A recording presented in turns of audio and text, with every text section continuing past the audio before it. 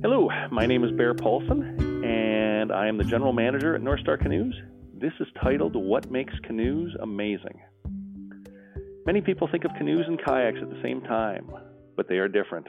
Kayaks were developed along the Arctic coast of North America. They excel on big water and in strong winds. On the other hand, canoes, primarily dugouts, were developed on every continent except Antarctica. Historically, canoes were used along the coastlines of the 6 continents. North America, with its interconnected waterways, is different. Nowhere else can paddlers explore much of the continent's interior landmass from the seat of a canoe. The unique geography of North America created the need for lightweight canoes that could be portaged. Dugouts built from large trees and hollowed out using fire and edge tools were just too heavy. Birch bark canoes and their progeny, Kevlar and carbon fiber canoes, were lightweight enough to routinely carry over portages, allowing them to cross the continent. In fact, only a small number of really long portages are required to explore much of North America. The 8.5-mile Grand Portage connects Lake Superior to Quetico Superior. The 12-mile Methy Portage in northern Saskatchewan connects the Churchill River to the Clearwater River, connecting the Hudson Bay watershed to the Arctic. And if you truly want to cross the continent from east to west, you'll also need to wade up the 80 frigid miles of the Rat River to access the Yukon River drainage. Canoes interact easily with land. Canoes are easy to get into, to unload, and to portage. They carry huge amounts of equipment and food relative to their weight. And canoes can carry whole families, all the way from infants to grandparents. Canoes allow families to share the wilderness together, regardless of the physical abilities of the individual members. That's why so many families return year after year to the BWCA, mine included. Rent a North Star for your family at nearly all the BWCA outfitters, or purchase one of our amazing canoes from over 40 retailers nationwide. North Star Canoes, inspired by the BWCA and helping you share wonder with those you love. We're proud to support the BWCA and this Boundary Waters podcast on WTIP. This is the WTIP Boundary Waters Podcast. This is the wilderness that Dave and I were both introduced to as kids. You know, our first wilderness camping experiences were in the Boundary Waters. And in summer, you wake up, you swim through the lake, you have breakfast, then you can relax, you can go paddling, you can go hiking. We've done this trip before to Horseshoe Lake, and I remember catching walleye there before. I went on a canoe trip in the Boundary Waters, and it was really cool. It was my first time. The route from Ram Lake back to Poplar Lake with no packs, with only a day pack, we take it in one day. Well, you can look to Venus, you can look to Mars. I will set my sights by the northern star, and in the deep dark blue come the northern lights. Oh, and in the deep dark blue come the northern lights.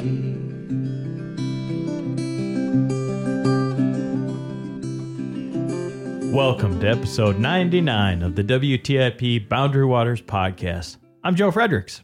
And I'm Matthew Baxley. On today's... Go ahead. On today's episode, here's the thing. When we go to a paddling expo, Canoecopia in particular, most of the people that come up to the booth, hey, I know the podcast. I listen. Joe and Matthew, great to see you. There's this general theme. Men and women, different ages, doesn't matter. They say, I get to go on that one trip to the Boundary Waters every year. I live vicariously through the podcast when I'm not up there. Thanks for sharing these stories about the wilderness. I'm really busy with my job, life, kids, family, partner, all these things about life when you're not living here on the edge of the wilderness. Exactly. And today's episode is about one of these people who reached out to us last January and said, I'm going on a big trip. I've only been on one Boundary Waters trip, and I'm taking on a solo trip, a big one. I want to document it with the audio diaries that you talk about on the podcast. Coach me through it. And that's what we did. You really helped from the beginning stages of, this is like what we did with Eric Dickus years ago about, here's this story. there's this trip that's going to be happening. I'd like to kind of document it along the way. Fallon and Eric coordinated that. And we said, here's the equipment to use. Here's an approach to take. What do you want to get out of this? What's happening around this trip? Share it with us. We'll take it from there. And that's what happened here. And we're going to dive into that experience starting long before the trip began, because that's how it all begins.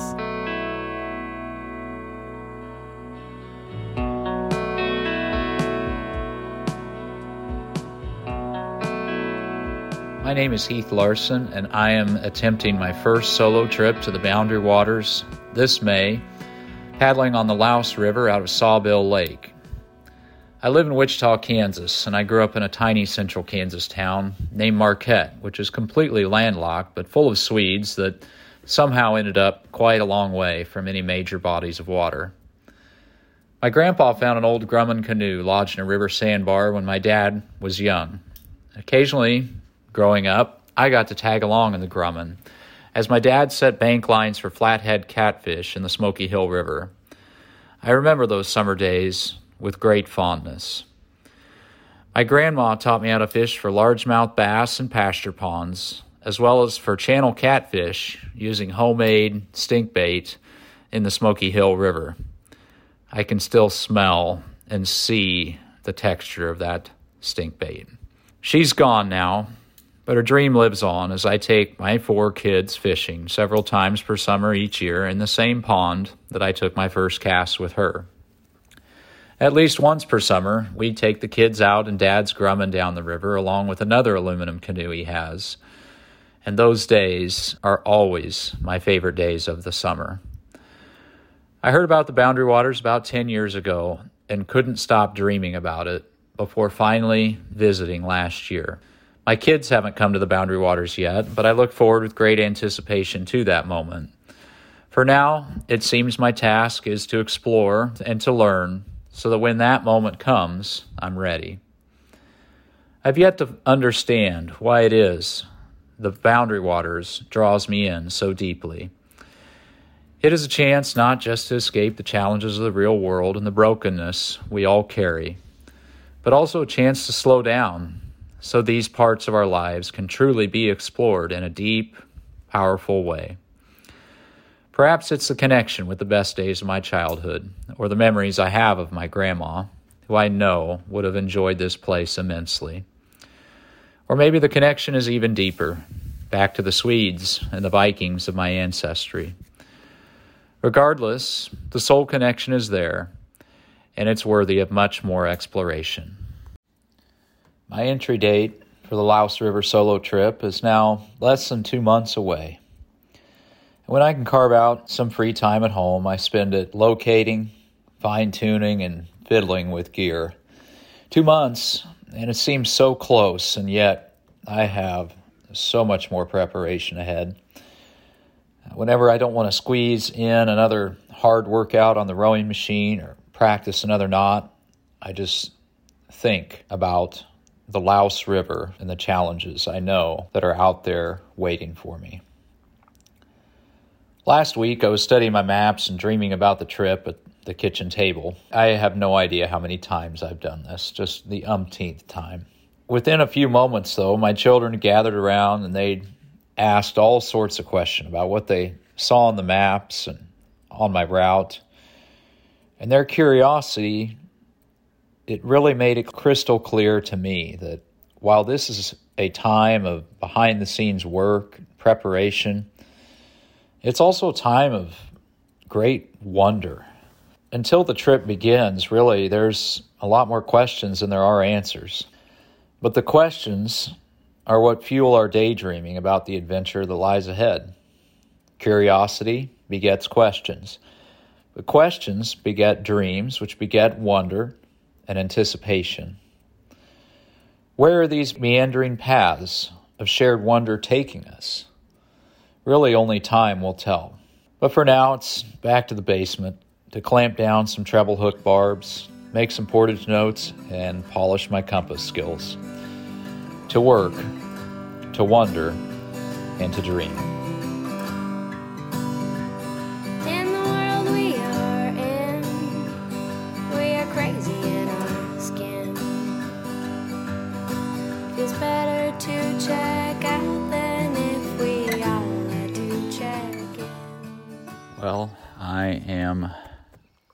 on Sawbill Landing on a calm, quiet morning, 5:30 in the morning. Yesterday I got here, well, actually the night before, to test out the canoe I had and make sure I know how to paddle a solo boat. And I found out, surprise, I don't know how to paddle a solo boat. Was kindly helped out of the water by two kayak fishermen, Gary and Grant, if you're listening. Sure appreciated it. And they encouraged me and yet advised me that maybe a different boat would be a better idea. And I thought about it for about 3 seconds and headed right back to Sawbill and picked up more of a beginner solo. I had a Prism before and picked up the Wilderness. And Matt at Sawbill told me, he said, I kind of thought we might be having this discussion on a windy day. Anyway, got the boat, got it figured out yesterday, and it went much better. I still have so much to learn about the canoe stroke and about canoe tripping, especially solo tripping. Yesterday was a beautiful test paddle, albeit a bit windy. Went up the north end of Sawbill and found my way to Handle Lake. Nice little lunch spot. Tried to do a little fishing, didn't have any luck, but it was a great day of lots of learning. Still trying to recalibrate my mind to the wilderness. It's going to be good to get out here today and just paddle.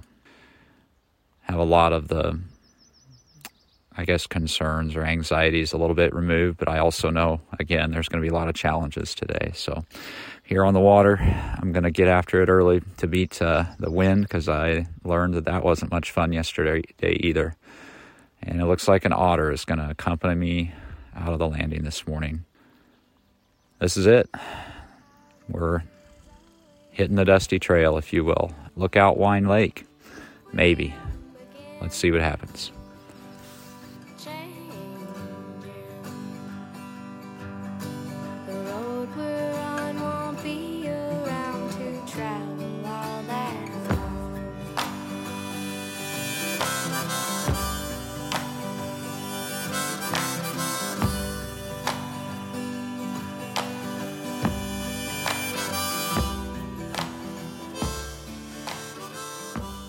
Good day from the one and only campsite on Zenith Lake. Yes, I did make it through the Lujanita to Zenith Portage, but mercy, I'll never look at portaging the same way again. That was a slog. Beautiful paddle through the Kelso River. That was pure joy this morning, accompanied by hooded mergansers. Of course, all the birds were singing. Found the portage to Zenith. Quickly after starting, realized I needed to reconfigure the way I was portaging about 3 times, just with load distribution in the canoe and certain water bottles and bags and things that needed to be balanced a little better. And it took it out of me. My shoulders were burning and my hips were hurting. I've never hurt this way in my legs before. The kind of fatigue and strength that required to get up some of those hills, single portage, just nasty. Took a few breaks to reconfigure my clothing as well, because I was heating up out there, and kept it a little more minimalist for the second half. Beautiful in there. Countless fiddleheads. Amazing, the number of fiddleheads I saw. I've never seen them before in my life. I'd never quite understood them. Now I know. So that was fantastic. I put the canoe down and decided enough was enough. Put it off to the side, carried the pack in the rest of the way, counted the number of hills I had to go up. It was 4. In the Boston Marathon, there's 4 hills at a really crucial point of the race, known as the Newton Hills. And it's number 3 and 4 are the most notorious ones. The first couple are steep, fairly short, but then that last one I think most people have heard of as Heartbreak Hill. These were the Newton Hills of that portage, and I decided that yes, indeed, putting down that canoe was such a good idea. Saw multiple parties on the portage, went back, grabbed the canoe, made it here to Zenith. Really happy about that. I've thought about hanging here at this campsite, but I think I'm going to push on to Wine, check those sites out, and that'll put me in better position for my push beginning the Louse River tomorrow. So 11:30, just had some breakfast here on Zenith, ate late this morning just to get a push out of Sawbill before the wind kicked up, which it has a bit now. So beautiful site here, great for a smaller party, beautiful white pines in camp, good view of the lake, a bit of an elevated perch, a bit of a hike up to the site, decent landing. Just really enjoying the day out here. But that portage will it'll alter your perspective, that's for sure. See ya. Our lives could pass us by without us ever asking why. We're all afraid to try. Good evening from Highland Campsite on Wine Lake. I mentioned earlier how I felt like I needed to just set my mentality and my pace to that of the wilderness, and that I felt like I struggled with that yesterday. Something that Gary and Grant said that really stuck with me was, there's just no need for pride out in the wilderness. The wilderness doesn't care, and really no one else does too. It doesn't have a place out here. Allowing the experience to give you what it will, and being willing to let it rest at that, not trying to force anything. I was paddling this morning on Sawbill, and I struggled so much with my stroke yesterday. It's not something I know a lot about. A canoe stroke, you would think it would be so simple, and it's very clear to me, especially paddling a solo canoe, that it's something that could take many years to really learn and a lifetime to master. I could tell that this paddle that I had purchased before this trip was too long, but I really wanted to like this paddle. I really wanted to use this paddle, but it was my pride in the way. But what was the solution? It's the spare paddle from Sawbill, old trusty Bending Branches paddle that I purposely got a few inches shorter than my purchase paddle to try out a different length. And in doing so, the paddling today was so much easier. It also helped that I was able to stay out of the wind a bit more. Putting the circumstances aside, or what you want to happen, and letting it happen. I wanted to single portage, the Lujanita to Zenith portage. And I tried, and I was in a world of hurt. And at one point, I stepped in a mud hole. It was even early on in the portage, and everything kind of came crashing down on top of me, and I realized this is a really crazy thing. As the portage wore on, I could tell that it just wasn't a good idea anymore, and I put the canoe down and just decided I am going to take the pack, and then I'm going to come back and get this canoe, however far along I am. And I felt like I was getting close. It was probably the last 100 rods or so of that portage. And I had so much more fun doing that. It just doesn't matter that I single or double portage. I took a surfing lesson with my daughter this past summer out in California, and we had this amazing instructor, and he said, "You know who the best surfer on the break is? It's the one that's having the most fun." I think that canoe tripping in the Boundary Waters is the same way. I just need to make sure that I can keep reminding myself of this, that I'm out here for enjoyment, not to prove something to myself or anybody else, though challenge is definitely a part of this trip especially, but just need to make sure that I'm having fun and letting the experience kind of guide me.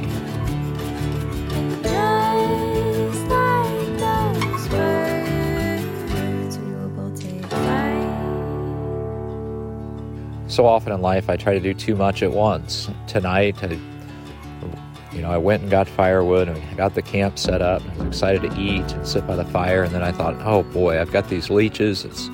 There's lake trout in this lake. I could cast off this point. And so I got my fishing pole all rigged up. I was spending time doing that. And I realized I needed to get a fire going. And I threw the leech out and I was up there starting to cook. And I realized this is silly. This is too much. I'm not going to do this. I'm not going to do 3 things at once.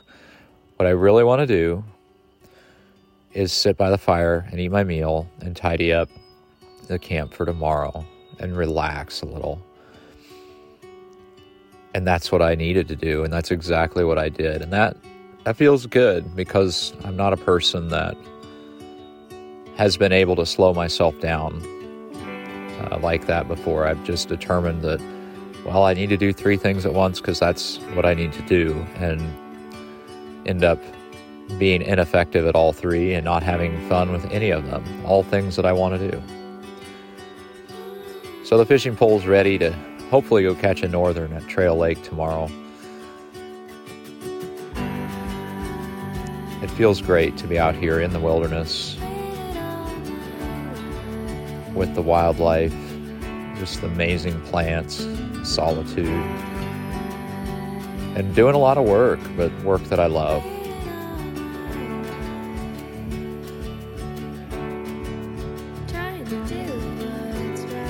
Look forward to what tomorrow will bring.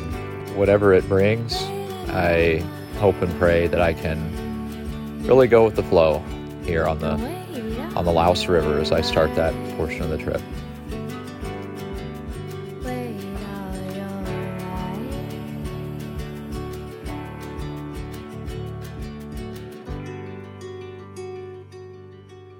Just loading up the canoe here this morning on Wine Lake, about 6 a.m. and about to head out for what's almost certainly going to be the most rugged day of this whole trip. I have been pondering and researching, compiling data on these portages for many months now, and these are the ones that I've worried about a little bit. But after yesterday, I feel a lot more confident, and hopefully after today, I can even feel a little bit more confident. But it's going to be some wet and exciting and just grubby moments ahead. So I'm ready to get it started. No idea what's ahead of me, but it's time to quit thinking and start doing. Looking forward to it.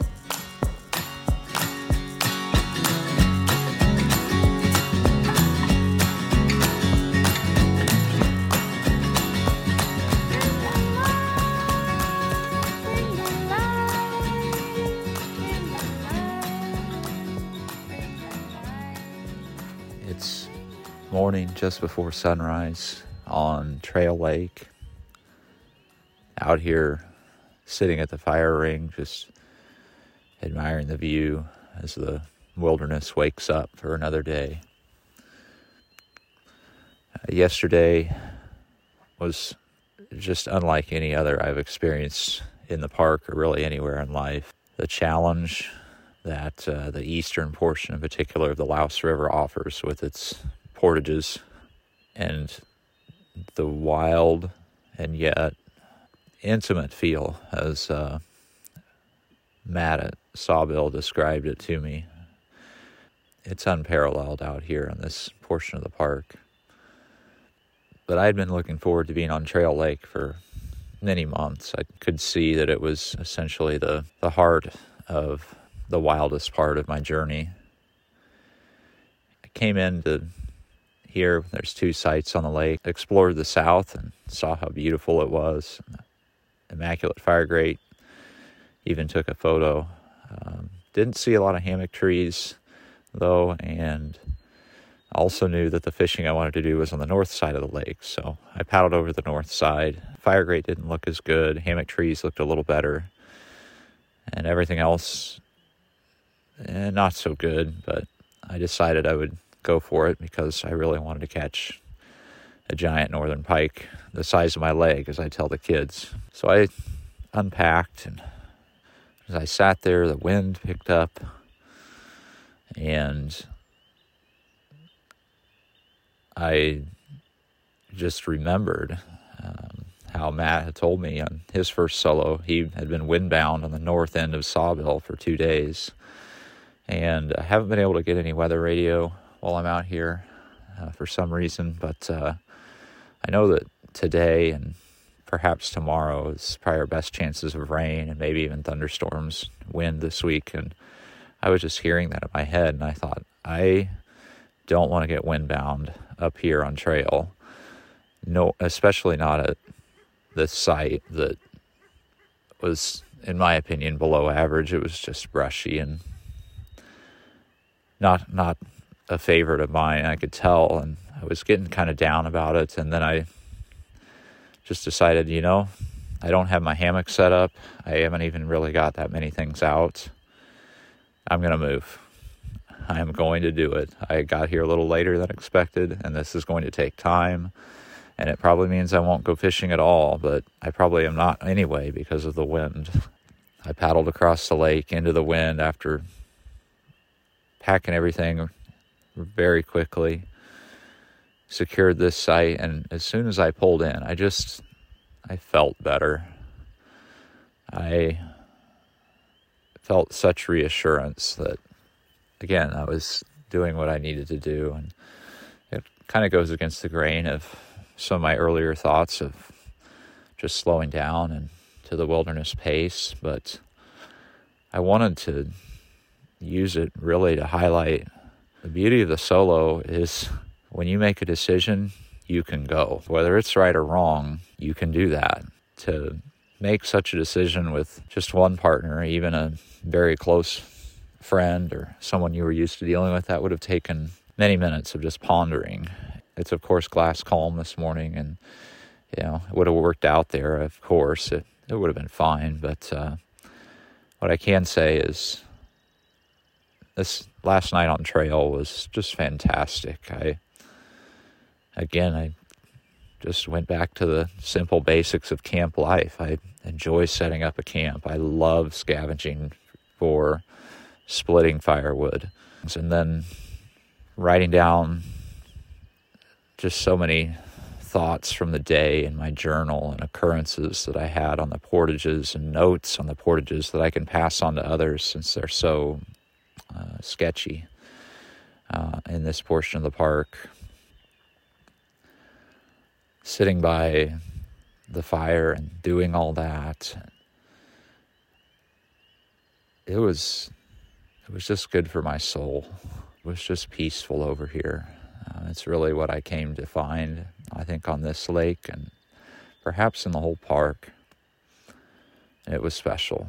So often in life we think others are influencing our decisions or making us do things that we don't want to do, but the spirits within us are also very powerful. The moods we have, the changes of thought or influences that come to us directly from who knows where. I mean, to move that campsite, again, was perhaps foolhardy, but all I knew was I felt like I needed to do it, and I did it. And it doesn't always serve one well in life. Often it doesn't, but it is a fun thing about a solo trip. It is entirely you, for better or worse. Can't encourage it enough for everyone to give it a shot if you can. I hope you've been able to hear all the birds and wildlife around me.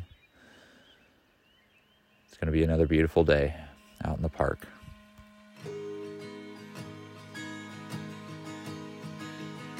Heath completed his trip, paddling out through the Lady Chain and exiting where he started at Sawbill Lake.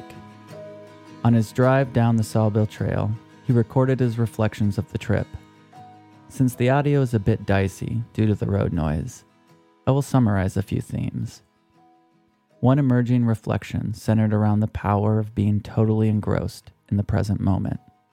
That was a special gift of this solo paddle trip, With no paddle partner to help out or distract, it was up to Heath to take it all in and attend to every detail. Heath also told of a painful bushwhack around a behemoth of a beaver dam. His awareness of the fleeting nature of both beauty and pain is poignant. I will let him share a few experiences in his own words that are too good to summarize. It was pretty awful. And I even said so to myself after I had gotten through it. I just looked back and I said, that was terrible, and kind of laughed. But then within the span of 10 minutes, I was on to Phoebe Lake and witnessing some sort of a hatch or insects rise from the water and then fall back again that looked like thousands of glittering snowflakes in the sunrise, just the light of the morning. It was just stunning. And each one of those, you have an awful moment, or not even awful, but a challenging moment, and you dislike it, but you get through it. And then you turn around and you have a simply magical moment. And that was followed by 2 bald eagles perched in a nest right above me, and then seeing trout in the stream eating insects. It was just, none of it lasts forever. And that's truly the beauty of the moment being temporary, is that you can really drink it in and enjoy it when you're there, because you know it won't last forever. And when you're having a bad moment, you know that for every uphill on a portage, there will be a downhill. And it's just a moment. One of the biggest takeaways I'm going to take from this trip is just trying to embrace each moment for what it is. As difficult as that may be, and as trite as it may sound, this trip just really brought that to the forefront for me. 'Cause even though it's time to go, you said some things I already know, like everything will be okay, at least for today, that everything will be okay. I think it raises one question here in this audio diary, and speaking about you and I and our paddling. When are we going to do the Louse River? I know. I mean, I can't. It's been on the list for a long time, and Heath really. What? Is that a sign from above? We're supposed to do the Louse River? I think that was the divine intervention we need. Heath makes it sound great. And so does the divine. Indeed, yeah. Heath. And the solo aspect of that should not be overlooked, what Heath did. Yeah. This in no way was our standard paddler profile, where we feature some epic paddlers from our community that are fairly notorious. But I think Heath put himself really out there in a powerful way, doing something way out of the comfort zone, and we can all be inspired by that. So we wrap up episode 99. A few people we want to thank. I want to thank my good friend, Molly Matson, who recently reached out to share the podcast with some friends out west. Said we listen on Sunday mornings over brunch. Please enjoy this episode. We appreciate you. Also want to give a shout out to 2 people I knew as a very, very young man, a boy, in fact, in North Iowa growing up. Matt and Stephen Baldwin. Hey, boys. The Baldwin boys listen to this podcast. I was informed. So shout out to Matt and Stephen from Mason City, who are now living in the Twin Cities area and evidently listen to the podcast. We appreciate all y'all listening. We make this for you. We wouldn't do it without you. We love to hear from you. So keep the audio diary correspondence coming. Keep telling us how you're doing out there. We appreciate you. And up next, the 100th episode is the next episode of the Boundary Waters Podcast.